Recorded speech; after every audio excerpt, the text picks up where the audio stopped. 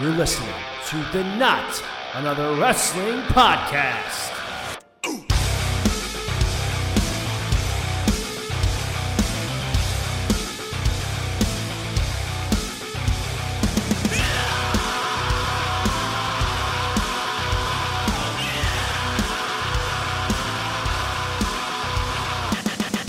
All right, let's get to it. Welcome to another edition of the Not Another Wrestling Podcast.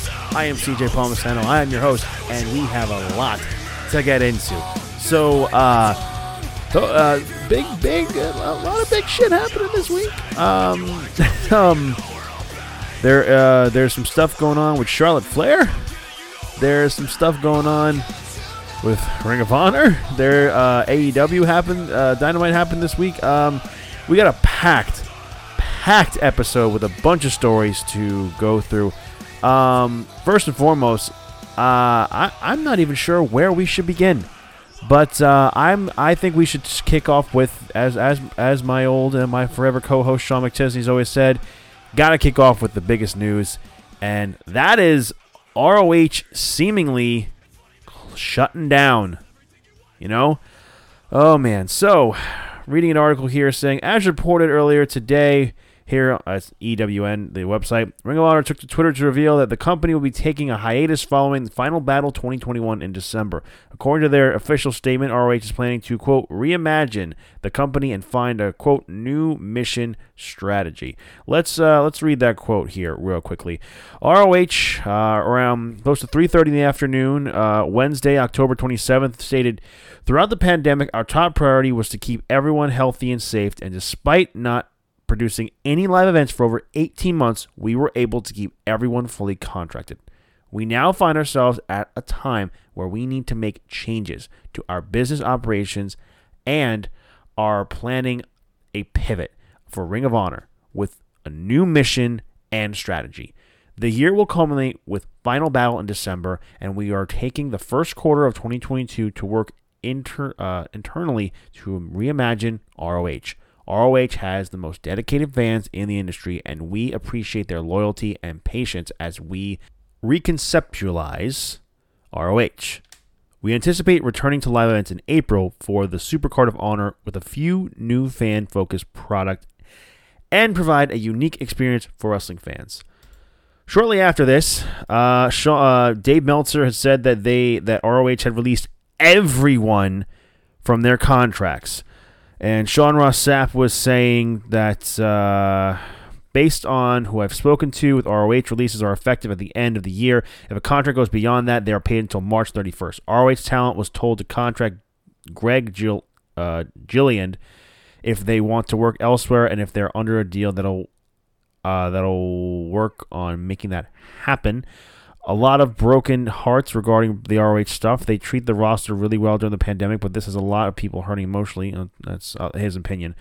It says that we were told that Joe Koff, the president of ROH, if you're unaware, told Talent he had multiple meetings trying to fight for ROH, but ultimately Sinclair made the call. Talent was told that there was some type of TV show that will be placed after Final Battle, but weren't told what that would be. Brian Alvarez later reported saying ROH will do tapings in November and run the Final Battle pay-per-view. Nobody's contract will be renewed, but everyone's under contract will finish out the year. They, however, are able to work anywhere they want immediately. We are told rumors Sinclair canceled the show are not true. A bit of conflicting reporting, but I mean, this is shocking, but to me personally, I can't say I'm all that surprised. I think I'm surprised it happened so soon, but it's a shocking thing, man. So, I mean, for those of us who are wrestling fans and hardcore wrestling fans who listen to this podcast, and someone like myself who does this, Ring of Honor has been a staple of the pro wrestling industry for the past 20 years or so. You know, it started off small, and you could always say it was a quote-unquote smaller promotion compared to, like, WWE and AEW, of course, and even New Japan to a certain extent. New Japan has a much more lengthy, room to grow over the years. My point is, ROH, we saw once the Elite had left, Ring of Honor, and a lot of guys were leaving Ring of Honor to go over to AEW, you know, that being Cody Rhodes, Hangman Page, the Young Bucks, Christopher Daniels, Scorpio Sky, Frankie Kazarian, you know, and over time other people leaving ROH also, you know, like Colt Cabana and others, you know, but the Elite leaving was the big hit, and we all knew that ROH was going to take a hit because of AEW starting, because of the Elite leaving, that it was going to be hard for them to rebuild. And seemingly their deal with New Japan kind of filtered out, and it didn't seem like they were making the best decisions overall. I mean, really, to me, ROH hasn't really done much of significance in the wrestling business since the Madison Square Garden Supercard of Honor show, and New Japan was a part of that as well. So, and it was because of the Elite that show was even possible. You know, we all remember when a fan asked Dave Meltzer if ROH could ever do a show in the Garden, and Cody Rhodes said, "I'll take you up on that bet, Dave," and then All In happened, and then we get AEW. So then we see them doing the Supercard of Honor. They advertised at first for the Elite to be there, and the Bullet Club, well, at least the Bullet Club Elite at the time, to be there, and then obviously that didn't happen because AEW happened. So it just makes me, it makes me sad that, they're kind of closing doors. You know, you have a lot of talented people on that roster, guys like Jay Lethal and Roosh, the Briscoes, Shane Taylor, I believe, is still there. You know, you have Jonathan Gresham, Matt Taven. You know, there's a lot of great talent on that roster. And it's sad to see, guys we're watching in wrestling today were huge staples, who are big staples of the industry now, or who are still part of, guys like AJ Styles, Samoa Joe, CM Punk, Bryan Danielson, Adam Cole, the Young Bucks, like we mentioned. I'm forgetting some guys. I believe I said AJ Styles. I did say AJ Styles. There was a lot of guys who have come and gone from Ring of Honor who have gone to make huge waves in the wrestling business and made huge waves in the wrestling business because of Ring of Honor and in Ring of Honor. So it just seemed like, eventually that ROH would kind of bounce back at some point when the Elite left, but then COVID happened and their plans really got fucked up. So this is a really, really sad time. And I read a report that, and I can't remember the who said this, but that at the time, as of writing, that WWE are not interested in any Ring of Honor talent. It's sad because Ring of Honor is closing their doors, and who the hell knows if they will come. They say they'll come back for 2022, but they're releasing everybody from their contracts. So who the hell knows if they're going to, be able to get a lot of these guys and girls that they once had. A lot of people could go over to, they could go over to Impact Wrestling. They could go over to WWE or AEW or New Japan, MLW. There's a lot of places for guys and girls to work, and it just sucks, man, and especially how Maria Kanellis, I forgot, not Matt Bennett, Mike Bennett, Mike Kanellis, Maria, I should say rather, she was like so passionate about getting the women's division up from the ground running. She had a plan, she had a vision, and she was so heavily involved, and it's like, and now that's gone. I don't know what the future holds, but it does not look like ROH will be coming back, in my opinion. I don't know. As far as where some of these guys and girls could go, I mean, some of the obvious ones is like Jay Lethal going to AEW, because Jay Lethal he is a Ring of Honor guy, but will he stay? Will he stick around and wait for him to get a contract offer? The Briscoes. I mean, the Briscoes are kind of working in GCW for a bit right now. Maybe they saw the writing on the wall and there's like, yo, we need to start working. And GCW is another place I can't believe I forgot about. That they're a huge staple right now. Maybe a lot of these guys could go over to GCW and work with some of these younger guys. Work with guys like Effie and all them. I'm not too familiar with the GCW roster as a whole, so forgive me. It's just sad, man. I've been fortunate enough to go to 3 Ring of Honor shows. My first one, Sean and I went to Final Battle 2017, and that was a fun show. The main event of the show was Cody Rhodes defending the ROH World Title against Dalton Castle, which was a really, really well told story. The Young Bucks faced Flip Gordon and other guy. I cannot remember who else is in that match. I'm sorry for the life of me. I cannot remember. It was Hangman and the Bucks. And I might have just said Kenny Omega. Omega was not there. It was Hangman and the Bucks against somebody I don't remember. Marty Scurll had a great match against Jay Lethal. Will Ospreay was there facing Matt Taven. War Raiders or War Machine at the time facing Kazarian and Daniels back when they were known as The Addiction. Really, really fun show. And then I went the second time. The build up to All In was happening. We had like a Bullet Club versus Kingdom and Shane Taylor, I think it was. Hangman Page did a fucking moonsault off of the balcony in the Hammerstein Ballroom. And the last show we went to was ROH Final Battle 2018, where the main event was SCU versus the Young Bucks versus the Briscoes for the tag team titles.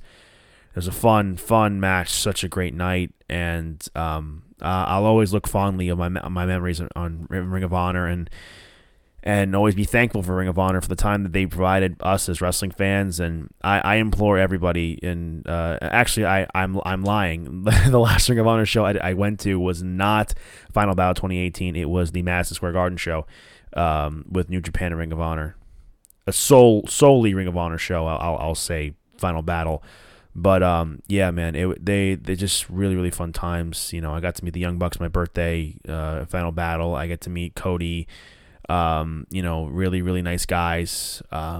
It's a very sad time, but I know the talent that's there will find work. I know there's a lot of talent around there are still plenty of other places to work. I mentioned a bunch of them, and AAA is another one that I failed to mention, but there's so much talent in that roster that they will find jobs. They will get work. The Indies is also a really big thing. I think even guys like, Roosh could go and go down to Mexico.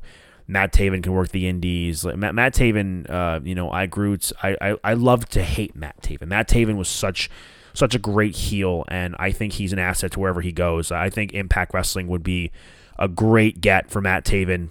And just to really, really solidify him. The guy knows what he's doing. So I just think it'd be really nice to see there. But we'll see what happens in Ring of Honor in the future, and hopefully this isn't the end. But it sure as hell seems like it.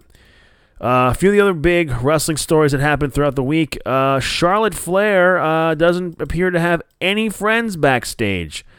So let's go into this story right here. So most recently, Charlotte Flair has been pulled from any media from WWE. Reports from Sean Ross Sapp of Fightful.com. Charlotte was recently involved in a backstage dispute with Raw Women's Champion Becky Lynch after their little title exchange segment on SmackDown went southwards. According to PW Insider, the heated exchange was caused after Charlotte went off script and made, quote, Becky look bad by throwing the title when it wasn't called for. The 12-time women's champion was later escorted out of the venue by security personnel to avoid further tension.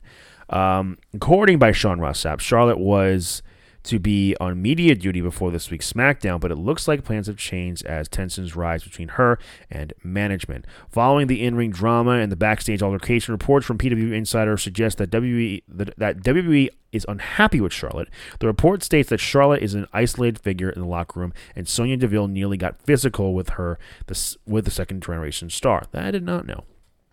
The other article continues to read, says, Charlotte could be looking for a WWE exit. According to PW Torch's sources, Flair has been, quote, increasingly difficult to work with, end quote, with other Another WWE superstar said that no female stars wants to work with her in any capacity. According to Dave Meltzer, Charlotte Flair's backstage situation is tricky. If WWE punishes Charlotte Flair, they would have to do the same to other wrestlers who are difficult backstage. It's a tricky situation, isn't it? WWE just hand her over. WWE doesn't just. Does WWE just hand her over to AEW? Said the source. Rumors of Charlotte moving to AEW have dominated headlines ever since her altercation with Becky Lynch. Her fiance Andrade El Idolo being a prominent star in Tony Khan's promotion, many believe that Flair's backstage troubles will inevitably lead her to AEW, especially since Andrade tweeted a profanity-fouled message for WWE following Rampage last week. He tweeted, "F you, WWE." Literally, it was "F you." However, as per a report from PW Insider, that seems unlikely, as Charlotte has been with WWE for several years and is valuable. It's unlikely that WWE will go to willing to let go of a superstar like Charlotte's stature. She has been built to be the greatest female superstar of all time. WWE will probably try to de-escalate the situation in the next coming weeks. Other things, and this is just off of my memory, that that Vince McMahon was upset with Charlotte because she didn't approach him to talk about the situation.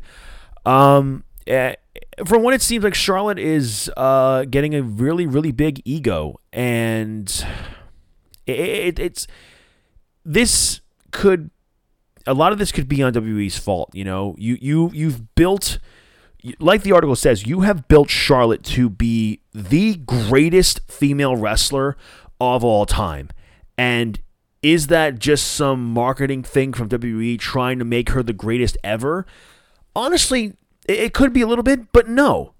Because you look at her matches, you look at her presence, she carries herself like a star. She has some of the best matches in the entire company. You know, her and Sasha Banks had a classic feud. Regardless of how you felt with the finishes and all that, they work wonderful together. They work great together. You know, the match she had with Ronda Rousey at Survivor Series, great match.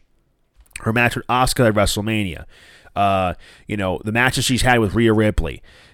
Charlotte Flair is the greatest women's professional wrestler of all time. There is no doubt about that. However, this whole situation appears Charlotte has gotten a bit of an ego from what we were seeing.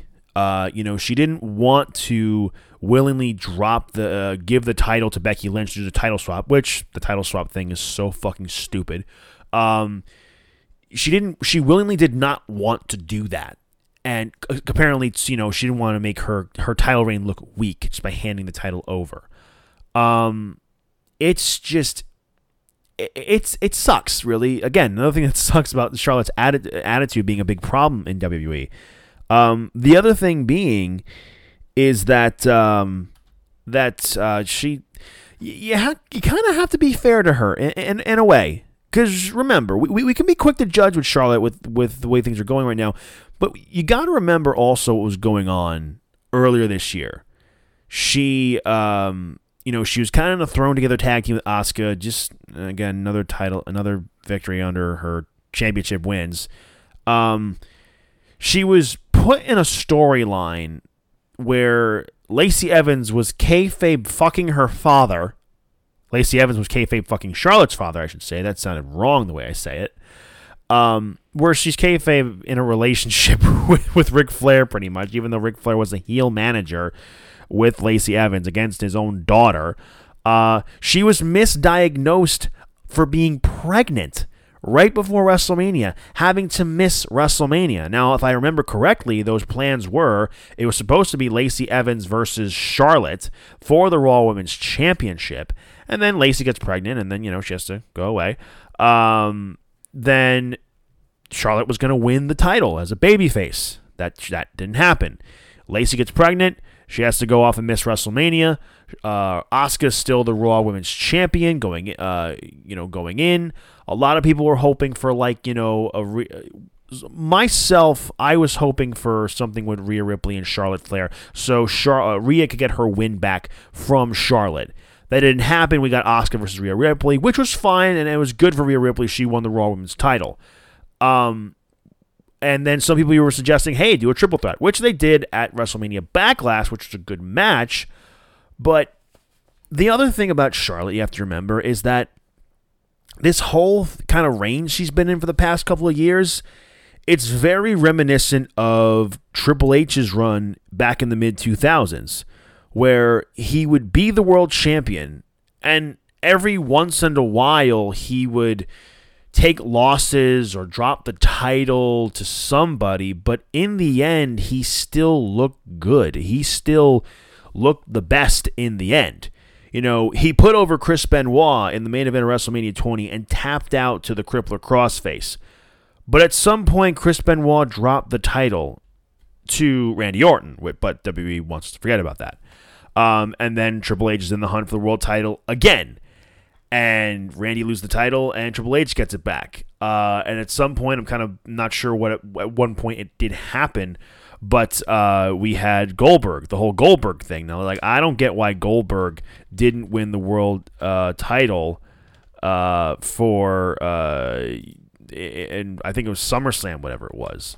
And then he won the title at Unforgiven the next. I'm like, why wouldn't you just do that? You know, I'm like, right now I'm looking up the history of the World Heavyweight Championship, and you know, we have Triple H, then to Shawn Michaels, which was about 76 days as the champion going in.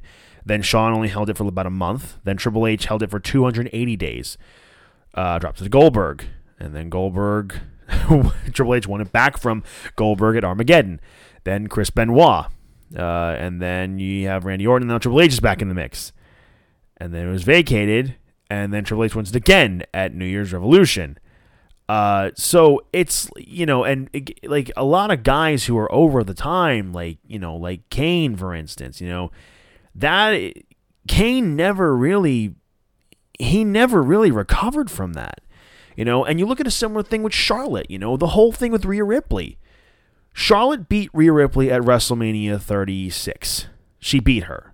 And I didn't like this initially, but I thought, you know, maybe this could work because Charlotte's NXT Women's Champion. Maybe it can really help elevate the women's roster in NXT. It didn't. We got like maybe, 2 matches out of Charlotte as NXT Women's Champion? Well, she faced Io Shirai like once, and then Rhea Ripley came in. Then they had that really great match at TakeOver in your house, and it was Io who won the title. You know, but Io didn't even pin Charlotte in that match to win the title. And then going back to Rhea Ripley again, you know, she wins the Raw Women's Championship at WrestleMania against Asuka. She pins Asuka at WrestleMania Backlash and gives like a like being like a, you know, like a big fuck you to Charlotte. I'm like, Rhea, don't do that. And then we have Charlotte versus Rhea at Money in the Bank, which was a great match, but Rhea lost the title to Charlotte. So you're telling the story that Rhea can't beat Charlotte, not even once, and that doesn't make any sense to me. So in the end, Charlotte keeps prospering. Charlotte keeps winning. And again, this is not a thing of me shitting on Charlotte Flair because, like I said, I think, and I truly believe, she is the greatest women's pro wrestler of all time, and she's the best women's pro wrestler in the world today. Her pedigree speaks for herself. It just speaks for herself, and you just watch her in the ring. She is the best ever. But over time, I feel like WWE had these very high expectations of Charlotte, and, you know, they kind of, you know, Ric Flair on NXT, when she was coming in saying she's the greatest Flair athlete of all time. You know, not the greatest women's athlete, the greatest Flair athlete. You know, putting a lot of pressure on your father, who is considered to be the greatest of all time in a lot of people's eyes. You know, they kept putting Charlotte in these situations, keep giving her title wins. The main event of WrestleMania 35, it was going to be Becky Lynch versus Ronda Rousey. The match we all wanted. And then they just they take Becky out, they throw Charlotte in there, they put Becky back in, triple threat, and then they have Charlotte win the SmackDown Women's Championship from Asuka to go in as a triple threat match. I remember saying in the podcast with Sean all those years ago that it should have been Asuka versus Charlotte at WrestleMania You have 2 really big women's matches and just leave the main event to be Becky versus Ronda. That's what we wanted, and that's not what we got. Charlotte did not need to be in there. So a lot of this can be on WWE themselves, just giving Charlotte all these title wins, giving Charlotte all of these accolades, and it can give her a bit of an ego, which it has. So I will say, overall, I think that Charlotte Flair, I think this thing will blow over at some point, but Charlotte does need to come back down to earth. I think that whatever is going on, she, whether she wants to leave WWE or not, like PW Insider is saying, she can't right now. Will she try to get a release? I mean, if she wants to, she'll try, but WWE will not allow it. So something's got to give. Something has to be done. Otherwise, you got your top woman on the roster, and she doesn't want to play ball. No one wants to play ball with her. No one wants to work with her because she's difficult to deal with. I mean, it's not the first time in a while. I mean, a while ago, Charlotte and Nia Jax got into a bit of a thing on live on Raw, into a shoot. And just like Becky and Charlotte, they got into a shoot too.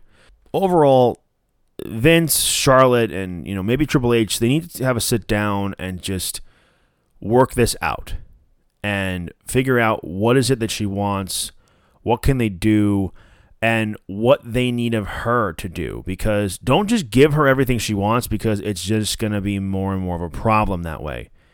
But a result needs to be worked out, because AEW have already gained so many of WWE's assets in the past just this year alone, with Danielson and Cole, getting CM Punk to come out of retirement, Jon Moxley in the past couple of years, Chris Jericho, they've lost a lot of people to go over to AEW, and they can't afford Charlotte too. I would love to see Charlotte in that roster, but they cannot afford it. They cannot afford to lose Charlotte as well. And speaking of AEW, I'll get into my AEW review of Dynamite just from the other night in a little bit. But first, I want to talk a little bit about this whole story with Eric Bischoff talking shit about CM Punk. So last week, Eric Bischoff and Tony Khan, reading this from, what is this? It is SB Nation. Cage Side Seats, that's what it is. I thought it was Cage Side Seats. Last week, Eric Bischoff and Tony Khan took turns lobbying criticisms from one another across the digital waves. The former WCW president and WWE Hall of Famer isn't done with AEW. On the latest edition of his 83 Weeks podcast, Bischoff dug into the results of Friday's October 15th ratings, which led him to talk about CM Punk and the impact Khan's biggest roster addition had on All Elite's performance. And this is what Eric Bischoff had to say. Great anticipation of CM Punk. I put it over. I was excited. I've never met CM Punk, and I've never had a conversation with Punk, but I'm well aware of the equity and the value that of that character and the way it was teased and the anticipation that was created. I was so excited about that because it's the first time in a long time I've seen a controlled build that really created the anticipation of such a big part of what I think makes wrestling work. Punk debuted and the ratings were high. Since that time, they're back down to 500,000 or 600,000 viewers. Punk hasn't delivered. Punk came out and they're consistently making references to WCW because they want to be WCW. They want to be the company WCW was back in the mid-90s. Punk said bringing top talent was more significant than Scott Hall and Kevin Nash came in and we took off. Punk came in and shit the bed in terms of ratings. It ain't here. And there's nothing in reality to suggest otherwise. So you just need to be careful about what you say until you're delivering. This is what lit my fuse when CM Punk came out and said it's going to take 5 years for the effect of this talent to significantly show up in the ratings. Are you fucking kidding me? Is anybody going to believe that nonsense? It's going to take 5 years? As far as I know, I don't think CM Punk has commented on Eric Bischoff's latest little statement there. But he does make valid points. Let's get this one thing clear. He makes valid points in the sense of the ratings with Rampage. I don't know what AEW was thinking. I'm guessing they wanted to use Punk to boost Rampage's ratings and everything, but it's not going to take one guy. I think Rampage, there is a bit of a problem because it is a show that airs at 10 o'clock on a Friday night. So it's hard to kind of do that. I mean, I don't watch Rampage every single Friday. I'll be very perfectly honest about that. I don't have necessarily the time, when I'm getting back home from work and I'm coming home, doing my own thing, cooking dinner and all that. And I'm really tired around 10 o'clock and I'm not sure if I really want to watch, Rampage. And sometimes I do, I wanted to make sure I watched that Bryan Danielson versus Minoru Suzuki match. It was fucking amazing. And that's going to be coming out in a top 10 best matches of the year later this year before the year's over on the podcast. However, for Eric Bischoff to say he kind of shit the bed is a little ridiculous. Again, he said ratings aspect, but you got to remember, we're living in different times now. I think if had they used Punk on Dynamite more often, then this wouldn't necessarily be the case. Punk just had his first match on Dynamite for AEW just this past Wednesday against Bobby Fish. It was a great, fun match. But he debuted in August. He debuted almost exactly 2 months ago. And it's just taking 2 months now for him to make his debut match on Dynamite. Doesn't make any sense to me at all. It really doesn't. So, but as far as like him as a wrestler, captivating people, like CM Punk is, again, he's my favorite ever. So he's one of the best ever. So I think it's a little harsh for Eric Bischoff to say some of these things. Again, granted that he is valid in some of his points, but I don't think Punk should be embarrassed because he's not the one driving all these numbers up to the millions. Again, you have to remember the fucking time slot, too. I mean, I don't even think if you got Stone Cold Steve Austin to appear on Rampage every single week, that people are going to want to fucking see Rampage every single week. That's just what I think. I don't think the ratings are going to go up super, super high all the time. You got to kind of... Rampage is still a very new show. You got to just let it build and let it happen. Dynamite is successful. The ratings for Dynamite are usually, from what I've seen, in the 800,000 to close to a million almost every week. And the stories they're telling, especially with the Hangman Adam Page and the Kenny Omega story, and the little subtleties in the Elite going on with Adam Cole, they're doing very, very well. I think once CM Punk is going to start to face, guys that we really want him to face, guys like Danielson and Adam Cole, Kenny Omega, MJF, and other really top-name guys in the company, I think we're going to see a shift and things will start to get better. Overall, though, I don't think CM Punk shit the bed, and he definitely should not be embarrassed by any fucking means. And real quickly before we get into my AEW review, a little bit of the show that I saw. I saw most of the show, and I'm just going to talk about the key points that I saw and what I enjoyed. But I was very intrigued to see that Braun Breaker did not win the NXT title from Tommaso Ciampa. Ciampa cosplaying Kratos from God of War, which was really cool, and then Stu Grayson, blew him out of the water with his cosplay for Halloween. I was very surprised by that. I like the Toxic Attraction, won all the gold, Mandy Rose and Gigi Dolan, and her fucking name, I can't remember her name, but that's besides the point. It's almost every title changed hands, almost every title, except the one that we thought was definitely going to change hands. So I guess maybe this is a test for Braun Breaker, but I figured that maybe they would have just put the title on him and really have him be the face of the NXT, the new NXT brand. Who knows? Now that I think about it, he's probably going to be the one to beat Roman Reigns at WrestleMania for the title. It's probably going to be him. Was this a mistake?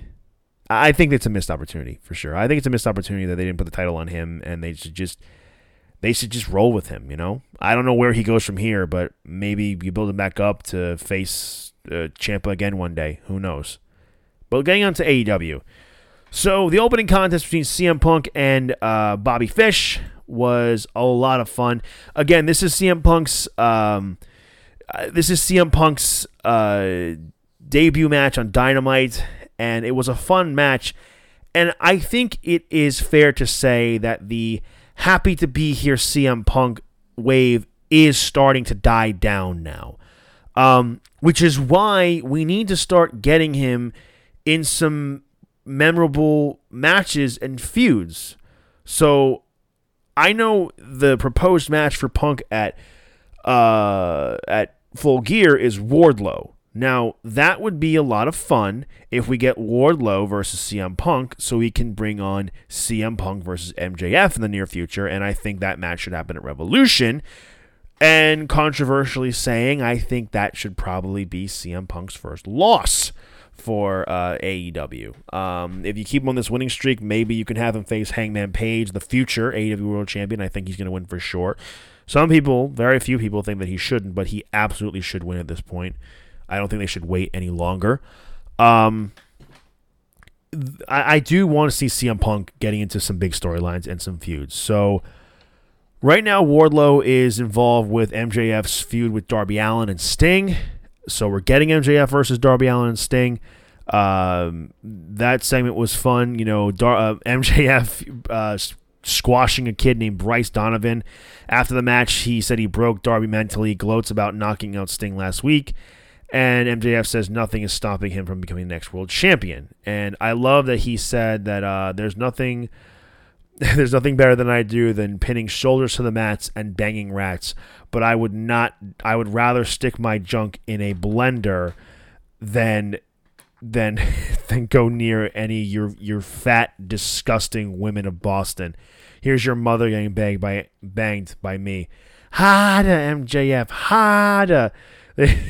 He's so great. He's so fucking great. It seems like MJF and Darby Allin's going to be happening at Full Gear, which is what I predicted anyway. Malachi Black said that he had divided the Nightmare family and forced Cody Rhodes to take measures had he never before. And Malachi states that he got the entire crowd to hate Cody last week, and the house always wins. That was his message. That is what he wanted. That is what he was trying to do. It was never about winning and losing. It was about getting the world to hate him and the crowd to hate him, which is what he did. And I'm enjoying this story. I guess we'll go into the Cody promo. And Cody says that he didn't want to take the easy way out, nor would he issue his power to go after the world title, and says that fans can cheer, they can boo whoever they want, but the fans need to remember he built AEW, and makes a bold statement that he won, and he won't, and saying that he won't turn. And he apologizes to the fans and the Nightmare family, Arn Anderson, and Cody tells Arn that he was right all along. Andrade later comes out and says that Cody. I know, that sucked. He said, these people don't like you. I don't like, and they don't like me. But the difference is, I don't care what the people think of me. So we can get in the ring with me, and then I can make you my next bitch. Cody gets mad, and Black comes in. They beat down Cody and Arn Anderson, and Pat comes in to make the save and to give a evenly matched score.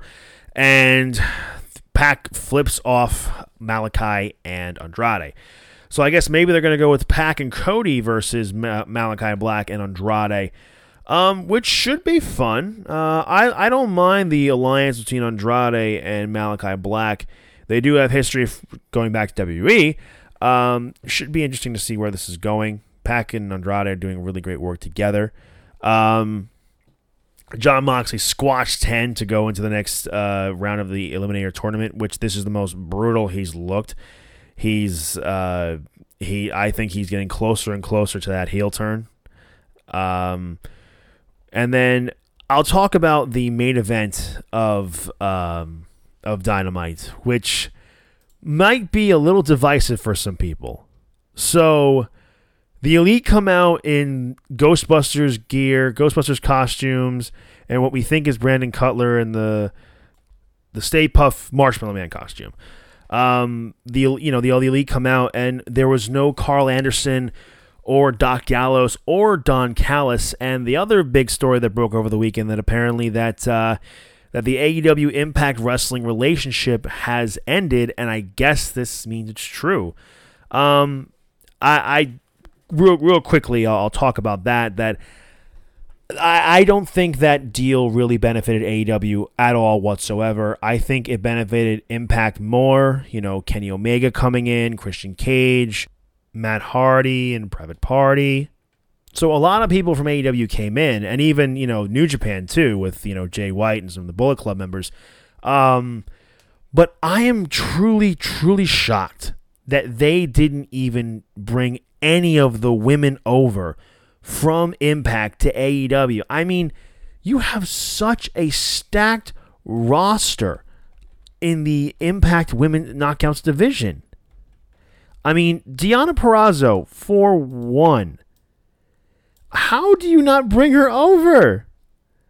She's one of the best wrestlers, female wrestlers in the world, and could argue the best. The former women's champion, I should say. She lost the title to Mickie James at the most recent pay-per-view. So, I don't know how you don't get her in there. Her, Su Yung, Jordan Grace. I don't know how you don't bring them in. Mickie James. How do you not bring in them? Like, the women's roster.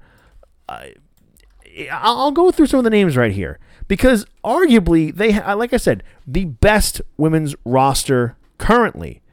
So the female wrestlers we have: Chelsea Green, Cassie Lee and Jessie McKay, Deonna Purrazzo, Kimber Lee, Madison Rayne, Mercedes Martinez, Mickie James, Rosemary, Su Yung, Tasha Steelz, Taylor Wilde, Tennille Dashwood, Jordan Grace, like I said, Havoc.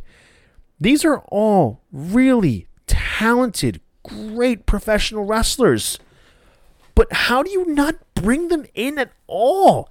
How do you not have Deonna Purrazzo versus Britt Baker? How do you not do that? I mean, there's so many wrestlers in. Serena Deeb versus Deonna Purrazzo. How do you not do any of these matches? I mean, really, the only people we got out of Impact to AEW was Carl Anderson and Doc Gallows. Now, I love the Good Brothers just as much as anybody, but eventually that shit's going to wear off, and no one's going to care. I don't get how Rich Swann didn't even appear for the build-up for Kenny Omega's Impact title win. How does that not happen? How? And Christian Cage showing up over there went over to Impact Wrestling, and Christopher Daniels is going over there. I think Frankie Kazarian is going over there too. But I don't know how long those tapings are going to be lasting. So, my point is, hopefully the door can open up, the forbidden door can open up once again, and we can get Impact and AEW to work together again, because Impact has really put themselves back on the map. Thanks to they got more of the deal than AEW did, and maybe that was always the intention. But as fans, it just kind of sucks that we didn't really get more of the Impact guys and girls to come over to AEW. And I guess that's all I'll say about that for now. Getting back to this main event with the Elite versus Dark Order, it was a fun Halloween style type of match. They were all dressed in costumes, and the Elite were dressed up like the Ghostbusters. Like I said prior, Dark Order was in a bunch of various different costumes. Guys dressed like cowboys. Stu Grayson was dressed like Kratos from God of War. John Silver was dressed like Bambi. Evil Uno was dressed as a cowboy. But funniest of all was Colt Cabana dressed up as Brandon Cutler. This was a fun 8-man tag match. But it was there were subtle little things in this match. There were things where Adam was going to tag in, was trying to tag in from Kenny, but Kenny just looked at him and then he tagged in one of the Young Bucks. And I believe, and I might have missed this part, so forgive me, but I believe when Kenny wanted to do the spot with the camel clutch and the Young Bucks kissed the Adam Cole on the side of the cheeks, but they're saying no, this is Adam's thing. Commentary didn't really acknowledge it, but they are building to an Adam Cole Kenny Omega match in the future.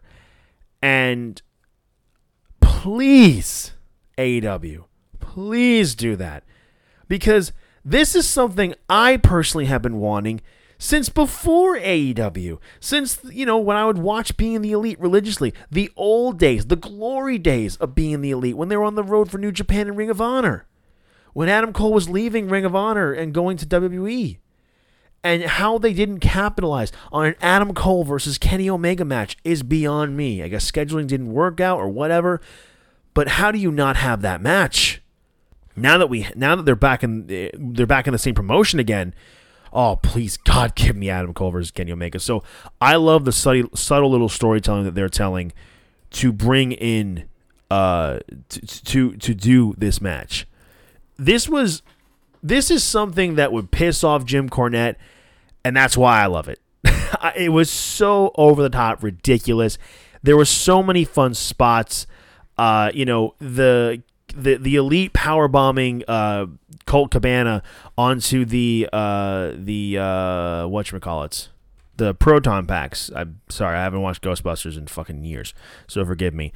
That was a fun little spot. The Adam Cole baby, where Nakazawa had a baby bib, and he was dressed like a fat baby in the inflatable costume. And we had the Stay Puft Marshmallow Man as well. So it's fun. This is like house show levels of fun and silliness and ridiculousness, and it was just a fun match. I loved it. I had a great time. I was laughing the whole time. But the best part was, this guy, the Dark Order other members of the Dark Order come down, this horse comes down, and the Elite are beating down on Reynolds and Fives, Alan Angels, and they're beating up this guy on the horse, and they think, the commentator's like, it's probably 10, Little for them to find out, they take off the horse mask, and it's Brandon Cutler with his tape on his mouth. And the rest of the Dark Order take out Omega and Cole and Nick Jackson, and then Mac Jackson's the only one left in the ring with the Stay Puft Marshmallow Man there. And it was Hangman Adam Page in the Stay Puft Marshmallow costume, revealing himself, hitting a clothesline on Mac Jackson. Elite coming in, Kenny Omega coming in, and Page catching him, hitting the Deadeye, waking up Rick Knox. Oh, by the way, I think it was Adam Cole who knocked out Rick Knox. And getting the 1, 2, 3 for the win for the Dark Order. That moment right there, of all the silliness and all the fun, it was built up to this moment of Hangman revealing himself, and he means business. He is gunning for the world title. He wants the world title, and he's going to beat Kenny Omega for it. I was listening to the Wrestle Talk podcast where they're reviewing AEW, and Ollie Davis, I believe, was saying something to the effect of that, it's similar to what Jericho does in his skits where they can be really silly, and then that big, like, emotional reveal happens, like the Festival of Friendship, where all the ridiculousness shit happens, and then, boom, here you go. Here's all the fun. Here's where the emotional heel turn happens. A heel turn, even though both guys were heels in the end. And that's similar to what happened here with, this tag match with Paige in the marshmallow suit. I loved it, man, and it makes me so excited for Full Gear. Probably gonna get Full Gear if Hangman Page is gonna be winning the world title. I want to be sure I'm watching that pay-per-view, and I just had a fucking blast with this show. Overall, I'm really looking forward to this build to Full Gear. I am excited. This is just a lot of fucking fun. So I believe, for me, at least for now, that'll do it for this week of the Not Another Wrestling podcast. Thank you. If I could fucking speak today, the week that I've had, Jesus Christ. Thank you guys all so much for listening to this episode of the Not Another Wrestling podcast. You can follow us here on Twitter at TNAWP and on Instagram at the Not Another Wrestling podcast. You can follow me on Twitter at CJ_1214, and you can follow me on Instagram at CJ_1293. And if you'd like, please give us a 5-star review on your favorite podcast app, whether that be Spotify, Apple Podcasts, Google Play, Stitcher, wherever you can find us. Leave us a nice little 5-star review, and and tell us about your friends. Tell us to everybody. What did you think was the most fascinating story? What was your favorite part of the week of This Week in Wrestling? Let us know at TNAWP and what your favorite part of Dynamite was. Do you think the CM Punk hype train has kind of died down a bit? What do you want to see more of? Are you excited for Full Gear? What do you think about the Charlotte Flair scenario? What do you think about the whole thing with ROH seemingly closing their doors forever now? Let us all know at TNAWP on Instagram, on Twitter, and TNA, the Not Another Wrestling Podcast on Instagram. Jesus Christ. I'm going to put a bow on this and just end it right here, right now. So thank you all so much for listening to this episode of the Not Another Wrestling Podcast. I have been CJ Palmisano, and I will see you all next week.